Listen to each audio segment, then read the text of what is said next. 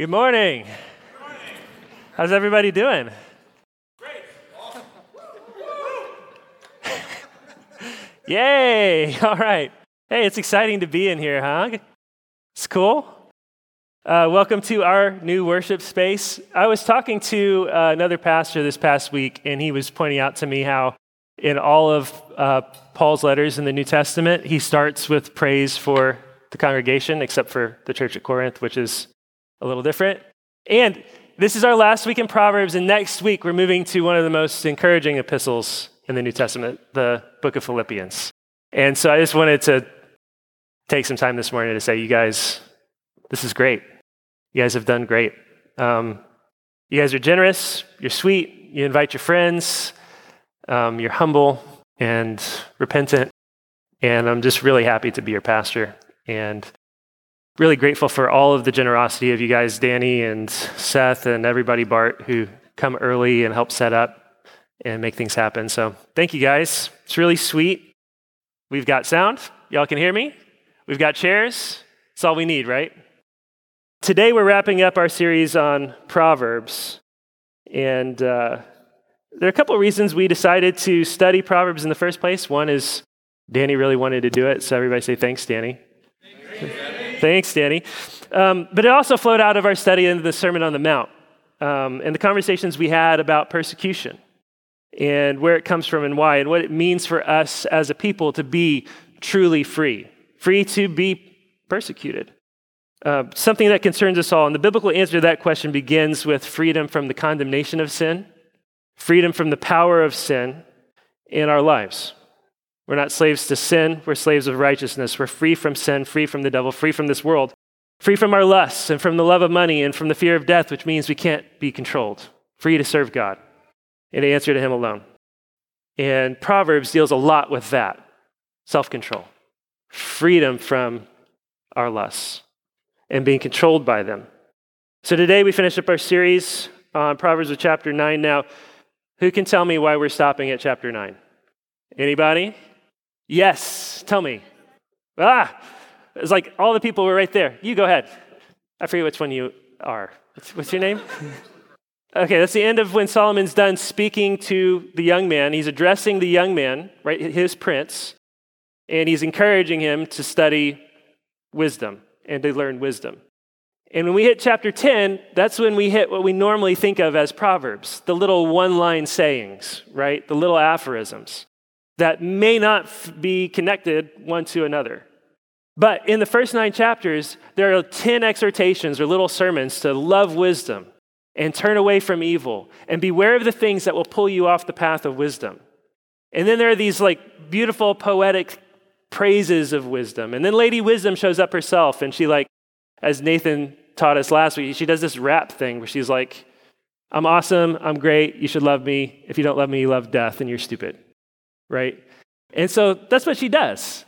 And so all the first 9 chapters of Proverbs are, hey, get wisdom, love wisdom, come study wisdom. Basically, it's a primer to say, hey, study 10 through 31. And so 10 through 31 are hard actually to preach. We're not going to preach them because we could do them a verse at a time and it would take us for the rest of the life of this church until I died.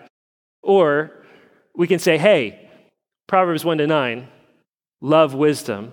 Beware of the things that will pull you off the path of wisdom. Now go, continue reading and studying this book, especially if you're a young person, because it is for you. It's designed for you. It's written to you as a young man who's coming of age, as a prince, and as a young woman too. But it applies to all of us. So that's where we are. We're wrapping it up today. Next week, Philippians, the epistle of joy as it's known. I'm really excited about getting into that. So I am, though, hoping that all of us will be committed to moving forward, studying Proverbs ourselves and with our families. Peter and I, Peter's my oldest, 13 right in the back. Say hi, Peter. What do we do every day on the way to school? We listen to a chapter of Proverbs every day on the way to school. It's short, it's quick, it's easy. Pick a couple of things to talk about. It's been pretty fun, right? It's actually pretty fun. It's pretty encouraging. It's low bar. It can be a low bar. All right, so let's read it. Proverbs chapter 9. Wisdom has built her house. She has hewn her 7 pillars. She has slaughtered her beasts. She has mixed her wine. She has also set her table. She has sent out her young women to call from the highest places in the town. Whoever is simple, let him turn in here. To him who lacks sense, she says, come, eat of my bread and drink of the wine I have mixed. Leave your simple ways and live, and walk in the way of insight. Whoever corrects a scoffer gets himself abuse, and he who reproves a wicked man incurs injury. Do not reprove a scoffer, or he will hate you. Reprove a wise man, and he will love you. Give instruction to a wise man, and he will be still wiser. Teach a righteous man, and he will increase in learning. The fear of the Lord is the beginning of wisdom, and the knowledge of the Holy One is insight. For by me your days will be multiplied, and years will be added to your life. If you are wise for yourself. If you scoff, you alone will bear it. The woman folly is loud. She is seductive and knows nothing. She sits at the door of her house. She takes a seat on the highest places of the town, calling to those who pass by who are going straight on their way. Whoever is simple, let him turn in here. And to him who lacks sense, she says, stolen water is sweet, and bread eaten in secret is pleasant. But he does not know that the dead are there, that her guests are in the depths of Sheol. All right, let's pray. Father, we thank you so much for allowing us to gather here this morning. We thank you for the YMCA and the staff that has been so willing to partner with us and to open the doors to us. Pray that you would bless them. We do, as Ben reminded us earlier, lift up our brothers and sisters around the world who are suffering for the sake of your name, and pray that you would be near to them and that you would give them faith and courage and zeal, and we pray that you would protect them and help us to know how to help them. Thank you for the churches in our fellowship of churches that encourage me, encourage us as a church plant, and support us. Pray that you would be with all of our sister churches around the state and in neighboring states, that you would bless them and that you would fill them with your Spirit this morning, that you would be with the shepherds as they preach your word. Pray for the churches in this city and community, that your name would be high and lifted up and exalted, that your word would be preached faithfully. We pray this morning that you would soften all of our hearts and that you would bring us to a true knowledge of you and of ourselves and of the world so that we can walk in wisdom by faith. Help us, we pray, help me make the words of my mouth and the meditations of all our hearts acceptable in your sight. In Jesus' name, amen. Okay. Now, in a sense, as we've studied Proverbs chapter 9, or Proverbs so far, we've been sort of walking a road that's basically led to a gate or to a fork. And we've come right up to the gate. And beyond the gate are all the treasures and riches that have been promised. Like, how many times have we talked about Proverbs so far as just like, get wisdom. Get wisdom. It's great. The riches, the treasures, it's so awesome. And then it's not really said much beyond beware of this and beware of that, but get wisdom. Okay, we're at the gate, and everything that's before us now is the wisdom that Proverbs has to offer, the riches. We're right up to the gate. And all you have to do is walk forward through the gate and keep reading. So, wisdom has built her house. 3 parts to this passage. Lady Wisdom, a middle section, and Lady Folly. I guess you guys get to be Lady Folly. Sorry. No, we have three parts, and we'll take them in order. Wisdom has built her house. Wisdom has made her case. She set up her pillars. It's a strong case. It's firm. It's huge. It's a palace. She's a queen, and she's prepared a feast. She's slaughtered her beasts. She's mixed her wine. By mixing her wine, that means she's probably spiced it or honeyed it. She's made it sweeter. She's made it better. She's made it more rich and lavish. She's prepared a banquet, a feast of wisdom and knowledge, the kind of feast that will sustain us. It's the rest of this book, and it's all of Scripture itself. It's a feast of wisdom and knowledge. And as queen, she sent out her maidens, inviting everybody to come, all the simple, to come and to eat bread and drink of her wine and to live. Everyone is invited. Everyone's invited. You have been invited. You have been appealed to. For this entire summer, you've been appealed to by wisdom. You've been exhorted over and over and over and over again to come and to embrace the wisdom of God, which, as Nathan pointed out last week, in that sort of consummate chapter, chapter 8, is Jesus Christ himself. To come and embrace Jesus, or to reject wisdom, reject Jesus, and embrace foolishness and death. That is what's set before us. Jesus understood this himself, and he talked in these kinds of terms. In Matthew chapter 22, he tells a parable. And remember, in Greek, what's the Greek word for proverb? Do you remember from the very first week? It's parabola. It's parable, right? So when the New Testament says Jesus speaks in parables, well, that's how the Greek would also understand proverb. Jesus speaks in proverbs. Proverbs is much broader biblically than, we think of just that one line thing, but Jesus speaks in proverbs and parables, and this is the parable he tells. Kingdom of heaven may be compared to a king who gave a wedding feast for his son and sent his servants to call those who were invited to the wedding feast, but they would not come. Again, he sent other servants saying, tell those who are invited, see, I've prepared my dinner. My oxen and my fat calves have been slaughtered. Everything is ready. Come to the wedding feast. But they paid no attention and went off, one to his farm, another to his business, while the rest seized his servants, treated them shamefully, and killed them. The king was angry, and he sent his troops and destroyed those murderers and burned their city. Then he said to his servants, the wedding feast is ready, but those invited were not worthy. Go therefore to the main roads and invite to the wedding feast as many as you find. And those servants went out into the roads and gathered all whom they found, both bad and good. So the wedding hall was filled with guests. Okay? Jesus tells a similar parable in Luke chapter 14. So the question being placed before us as we come to the end of our study of Proverbs is, will we embrace wisdom? Will we embrace Jesus and with him life? Or will we embrace folly and with it death and destruction? It will be one or the other. There's no middle ground. There's no neutral territory. Lady Wisdom has laid it out. She's been laying it out for us week on week, line on line, exhortation after exhortation after exhortation. She's made her case.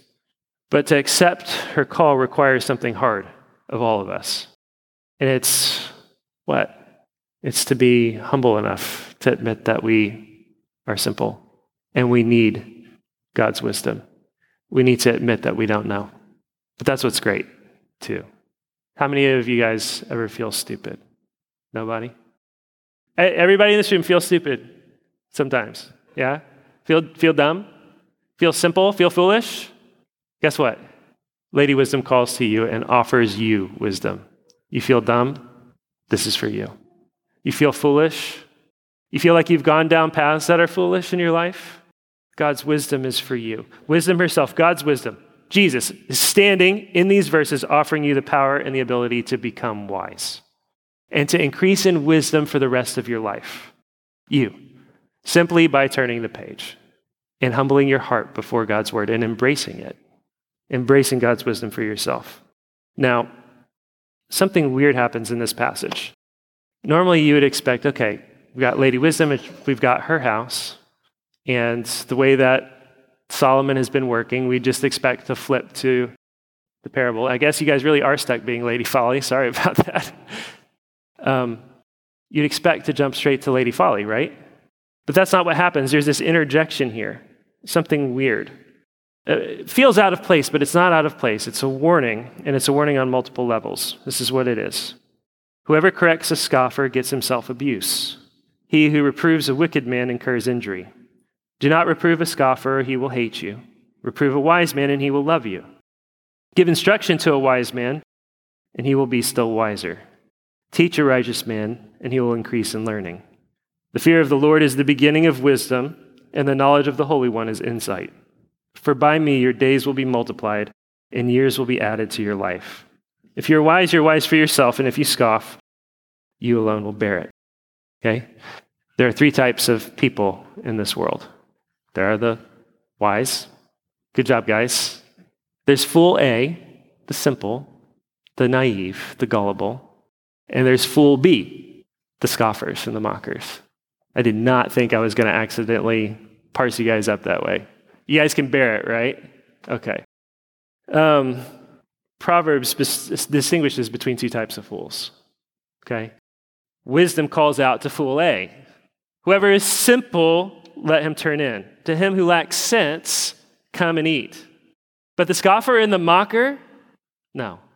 And here's the thing. Just like the wise man, the simple, the naive, the gullible, the one lacking sense is on a path, okay? But the older that you get, the longer you follow the path of wisdom, the wiser you get. Reprove a wise man and he will love you. Give instruction to a wise man, he will be still wiser. Teach a righteous man, he'll increase in learning. The more you enjoy the fruit of wisdom, the more you want wisdom. You develop a taste for it. Folly won't do anymore.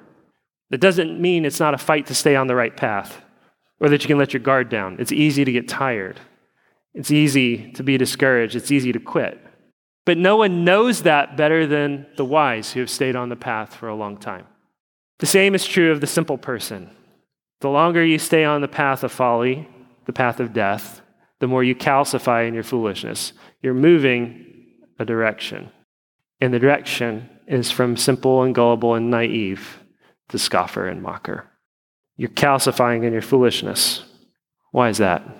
Why is that? It's pride. Pride kills. You ever taken a wrong turn and gotten lost? Had trouble admitting that you were getting lost? Taking a long time to admit that you were wrong? Taking a bad risk? Doubled down on your bad risk when you should have cut your losses? It's hard to admit that you've played the fool. It's hard to admit that you've been wrong. It's hard. It's easier to lash out at God. It's easier to lash out at the wise who have never strayed and followed the path that you followed. At the godly. Have you met someone that feels the need to punish you simply for being a Christian? Simply for having some principles? They can't leave you free to make your own decisions and follow your own path. They've got to punishing you for following the path of wisdom. Why is that? Well, it's because your way of life exposes foolishness, and it afflicts people's consciences. It's because you're a constant reminder of the pain and suffering and death that they've chosen for themselves. Nothing would please them more than to drag you down to their level. It doesn't matter if you're in middle school and you don't watch the same movies as people at school or laugh at the same jokes. It doesn't matter if you're in high school and you say no to some parties. It just doesn't matter. It doesn't matter if you're at work and you don't joke about cheating on your wife. They want you to lie and to join them in their conspiracy. Been there? Why is that? Why do people do that? They want you to join in their conspiracy. They want you to join them in their folly. They need to feel validated. They're made to feel insecure by you. Their conscience is afflicted. They can't bear to leave you alone. It's a problem. And that appeal to join the conspiracy is what we see at the very beginning of Proverbs chapter 1, right? We see that appeal constantly as we've gone through. There are basically two main ways to fall off the path of wisdom, right? The appeal to join the conspiracy, to join with the wicked, to get easy money, to take what's not yours, and the appeal for easy sex. Those are the two main paths that Solomon over and over and over and over again through the first 9 chapters of this book says, hey, you're on the path of wisdom, beware. People are going to come, they're going to try to pull you off. They're going to say, hey, be part of the crowd, be part of us. We're going to go and we're going to be able to reap where we've not sown. Forget work. Come sit at the cool kids table. We're going to take what's not ours. We're going to join the conspiracy together. We're not going to get caught. We'll be all for one, one for all. We'll find a way to defy God's rule that whatever you sow, you will also reap. It's a lie. And over here, sex. Easy sex. Not marriage, not the covenant of marriage, not the hard work, but just the low bar. The low bar. No strings attached. There won't be consequences. It won't wreck your relationships. It won't wreck your future. It won't lead to death and destruction. You will not reap what you've sown. Those are the two things. Easy money and easy sex. Money for nothing, chicks for free. Dire Straits. Nobody knows. It's okay. We got a couple. All right, there we go. What'd you say? All right, there you go. You're allowed to laugh. Why are they so potent? Money and sex. Why are they so dangerous? Because it's hard and it's fundamental to who we are. Fundamental to how God made us. Fundamental to how God disciplines us for sin. You may never have thought about it like this before, but once you've thought about it and seen it, it becomes really, really obvious. It's all in Genesis. It's all in Genesis. Genesis chapter 1. You want to understand the world we live in? Let me flip past the table of contents to the first page of the Bible. Okay, Genesis chapter 1, verse 26. God said, "Let us make man in our image after our likeness. Let them have dominion over the fish of the sea and over the birds of the heavens and over the livestock and over all the earth and over every creeping thing that creeps on the earth." So God created man in his own image. In the image of God, he created him. Male and female, he created them. And God blessed them. And God said to them, "Be fruitful and multiply and fill the earth and subdue it and have dominion over the fish of the sea and over the birds of the heavens and over every living thing that moves on the earth." And God said, "Behold, I've given you every plant yielding seed that is on the face of the earth and every tree with seed in its fruit. You shall have them for food." Fundamental. God made us in his own image. God said, make babies, have dominion over the earth, eat its fruit. It's going to yield its fruit for you. Fundamental. Adam and Eve rebel against God. The serpent comes to Eve, who goes to Adam. They rebel, and God disciplines Adam and Eve and the whole creation with a curse. Chapter 3, flip the page. Verse 16. To the woman, he said, "I will surely multiply your pain in childbearing. In pain you shall bring forth children. Your desire shall be against your husband, and he shall rule over you." And to Adam he said, "Because you have listened to the voice of your wife and have eaten of the tree of which I commanded you, you shall not eat of it. Cursed is the ground because of you. In pain you shall eat of it all the days of your life. Thorns and thistles it shall bring forth for you. And you shall eat of the plants of the field. By the sweat of your face you shall eat bread, till you return to the ground. For out of it you were taken, for you are dust, and to dust you shall return." God makes us for a purpose. We rebel. Adam and Eve are kings and queens. They hand the crown over to the serpent. God says, fine. Marriage is going to be filled with strife, warring against each other. Children, childbearing is going to be painful. And the work of having dominion and subduing the earth, it's going to feel futile. It's going to be hard. They're all still insanely rewarding and beautiful because it is what we're made for, but it's hard now. It's harder than it was going to be. This is God's discipline. The wise embrace God's discipline and are humble and learn and grow. And the fool rejects wisdom and rejects discipline. And so the path of folly starts with, it's hard. I don't want to work. Sweat, thorns, thistles. I just want it to come. I want the earth to just spring forth fruit for me. I want it to be easy. I want the easy way out. Marriage is hard. We're sinners. We strive against one another. I don't want that. I want the easy thing. And I don't want the baggage of children because that's hard too. These are the places where God forces every single one of us to reckon with the reality of sin. It takes perseverance. It takes sweat. Wisdom embraces discipline, learns from it, and grows. Folly rejects discipline. And there's nothing more fundamental than God's discipline of all of us from the fall on, from the fall forward. Nothing more elemental or foundational. So talking to the son, set out on the path of wisdom, get married, embrace the difficulty, keep your vows, face the problems, enter into covenant with another sinner until death. For better or worse, we'll help each other on the path of wisdom in life. We'll face down our sins and our failures, our own and each other's. We'll do it together with one commitment. I'm for you, you're for me, until we die. We will learn to trust each other. We will learn what love really is, not romance, but love. Though the whole world embraces the easy path, free love, free sex, porn, adultery, no-fault divorce, we will believe God when he says this is the path of life. Have kids and embrace the difficulty, though the whole world treats children like a curse, to be avoided or discarded at all costs until such a time as they're not. See that the curse is in us. It's hard. We're selfish. It's hard. It's hard to overcome our selfishness and to overcome the fears and to overcome the pain and to embrace the sacrifices of bringing children into this world and raising them. The sacrifices of ease and lesser pleasures. For the blessing, the joy and the privilege, as well as the pain and the heavy responsibility of bringing little boys and girls made in God's image into the world.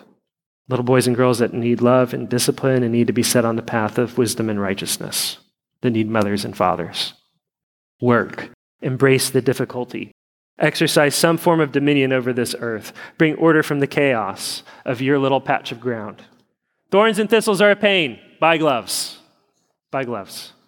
Because the only alternative is to join the conspiracy, become a thief, which is to do violence to your fellow man. And it doesn't matter how you take what you haven't earned. You can break into somebody's house with a gun, or you can vote yourself all of Jeff Bezos' money and put the gun in the hands of the IRS, and it's still you taking what you haven't earned. In the end, it all leads to death and destruction.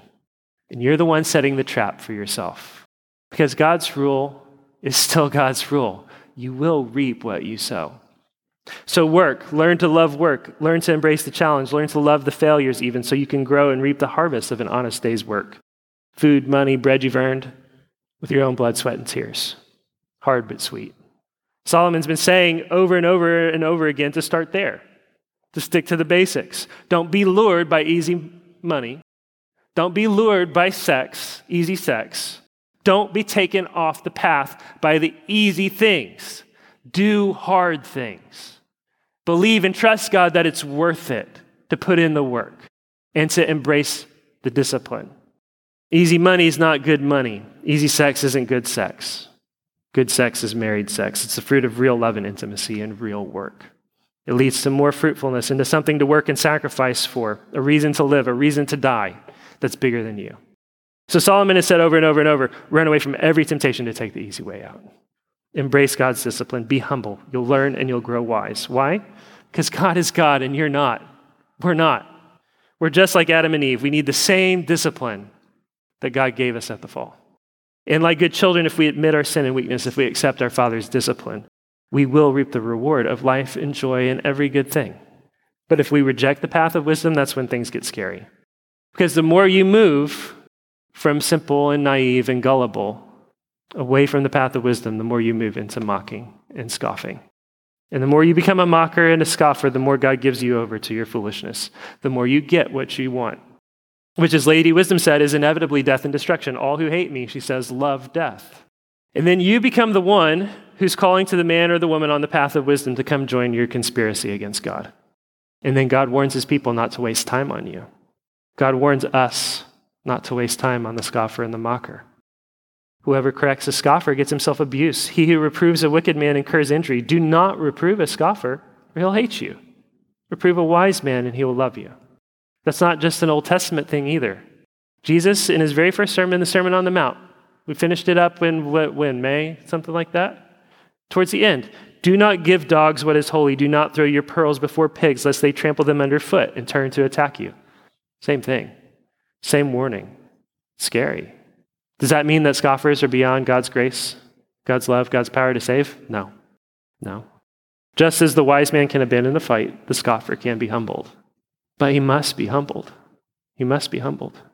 And that usually takes some really hard knocks. Death, suffering, jail, real problems that you don't want to get to in your life. It's not what you want. It's a miracle when it happens. And it does happen. But that's the truth with all of us. It's a miracle for us to be on the path of life. It's a miracle for us to stay on the path of life. So don't give up hope for the scoffers in your life. Pray for them, but be wise and careful about giving them your pearls of wisdom. And be warned so that you don't become like them. Don't be wise in your own eyes. That's what Jesus did. Jesus found 12 simple men who feared God. And he built into those 12 simple men. And he didn't waste his time with the sophisticated mockers and scoffers. I'm going to guess that's a child somewhere. Yeah. He avoided the sophisticated mockers and the scoffers. He went among the simple people. He went out and about, calling them to himself until it was time to die. Then he went to the mockers and the scoffers. Okay. It's a long diversion with that section. But that section was meant to bring us back to the very beginning of chapter 1. That's why it goes back to the very first thing, the very foundation of wisdom that we give in chapter 1 itself. Right? The first verses of Proverbs. Let the wise hear and increase in learning, and the one who understands obtain guidance. To understand a proverb and a saying, the words of the wise and the riddles. The fear of the Lord is the beginning of knowledge. Fools despise wisdom and instruction. The fear of the Lord, chapter 9, is the beginning of wisdom, and the knowledge of the Holy One is insight. And so it concludes, if you're wise for yourself. If you scoff, you alone will bear it. meaning at the end of the day, it's on you. You are responsible for you, and there's nobody left to blame. You will answer to God. Okay, verse 13, finish this out, we'll wrap it up. The woman folly is loud, she is seductive and knows nothing. She sits at the door of her house. She takes seat on the highest places of the town, calling to those who pass by, who are going straight on their way. Whoever is simple, let him turn in here. And to him who lacks sense, she says, stolen water is sweet, and bread eaten in secret is pleasant. But he does not know that the dead are there, that her guests are in the depths of Sheol. Okay, so we come to Lady Folly. She's seductive, she's loud, she's stupid. She knows nothing. Loud, seductive, and stupid. She doesn't have a palace. She doesn't have a feast. She doesn't even need them. She can just appeal to your basest desires. She sits at the door of her house. She calls to those who are going straight on their way. And what does she offer? Not a feast, no mixed wine. She doesn't bother. Stolen water and bread eaten in secret. She is set up for us as a prostitute, and she's offering easy money and easy sex. She's McDonald's to Lady Wisdom's 5-star restaurant. She's a witch, straight out of every fairy tale and fable you've ever heard. Hansel and Gretel go into the woods. They see the gingerbread house with the candy and all the things, and they go inside only to find they're the meal to be devoured. It's every story of bewitched food that looks and tastes good, and you have no idea that you're eating stale, rotten, moldy bread filled with worms because you're bewitched. It's poison. It's the poison apple. You go into her house. Wisdom's offered you this feast, this banquet. She's offering you something that the only appeal she has is the allure of the forbidden. It's intriguing. It's different. It's other. It's the stench of death is what that is. That's what it is. You've been invited to eat forbidden things, but you're the meal. You're the meal.